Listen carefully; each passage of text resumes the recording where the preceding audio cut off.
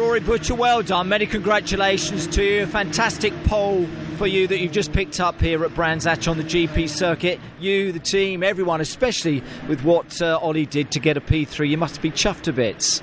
Yeah, absolutely buzzing. Coming into this weekend, I wasn't too sure how we're going to cope with the ballast around such a kind of up and down circuit. Some downhill braking zones, uphill exit zones. It doesn't really work with ballast, but from the moment I left the pit lane this morning, I could feel that we had a really good balance in the car, and I had so much confidence, and I could really attack the high speed stuff.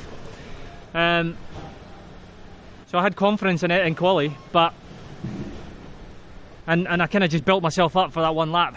Just really focused myself, and I just it got rid of all my energy for that one lap, took all the risk, and I had nothing left after that. Take us through that build up then, because you kind of, obviously as a team and as a driver, you build up to that one lap when you think this is it, I've got to go for it, and anything can go right and anything can go wrong. But take us through that build up and the lap itself, if you don't mind, Rory. Yeah, it's everyone has their own way of doing it, but I just visualise what I'm going to do as much as I can. Off the previous lap? I guess, in the moment. But I don't know, it all starts way before. Before I get in the car, I'm visualising what I'm going to do.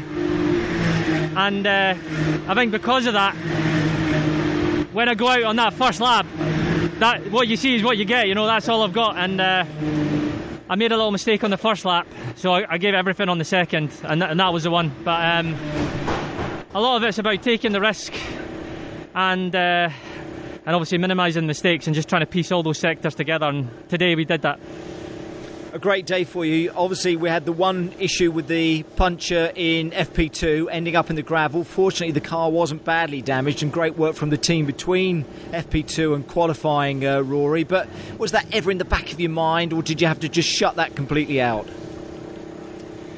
It wasn't so much in the back of my mind as in of it happening again. I wasn't worried. It was more, you leave that session with a bit of a negative feel, you know what I mean?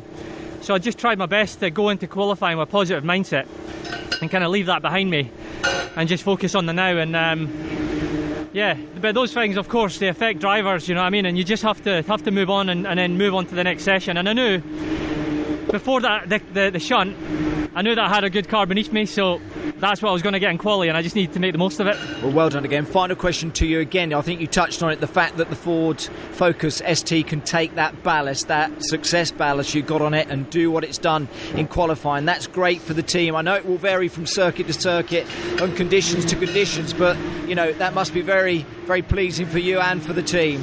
Yeah, it's fantastic, and it all comes down, this car was designed, about 9 months ago, way back in kind of November, December, and they thought of absolutely everything. And when that ballast goes in that car, it improves the weight distribution, and therefore we can still go fast. So yeah, the guys have done an incredible job, and I'm just so pleased that we've got our first pole position at the home track.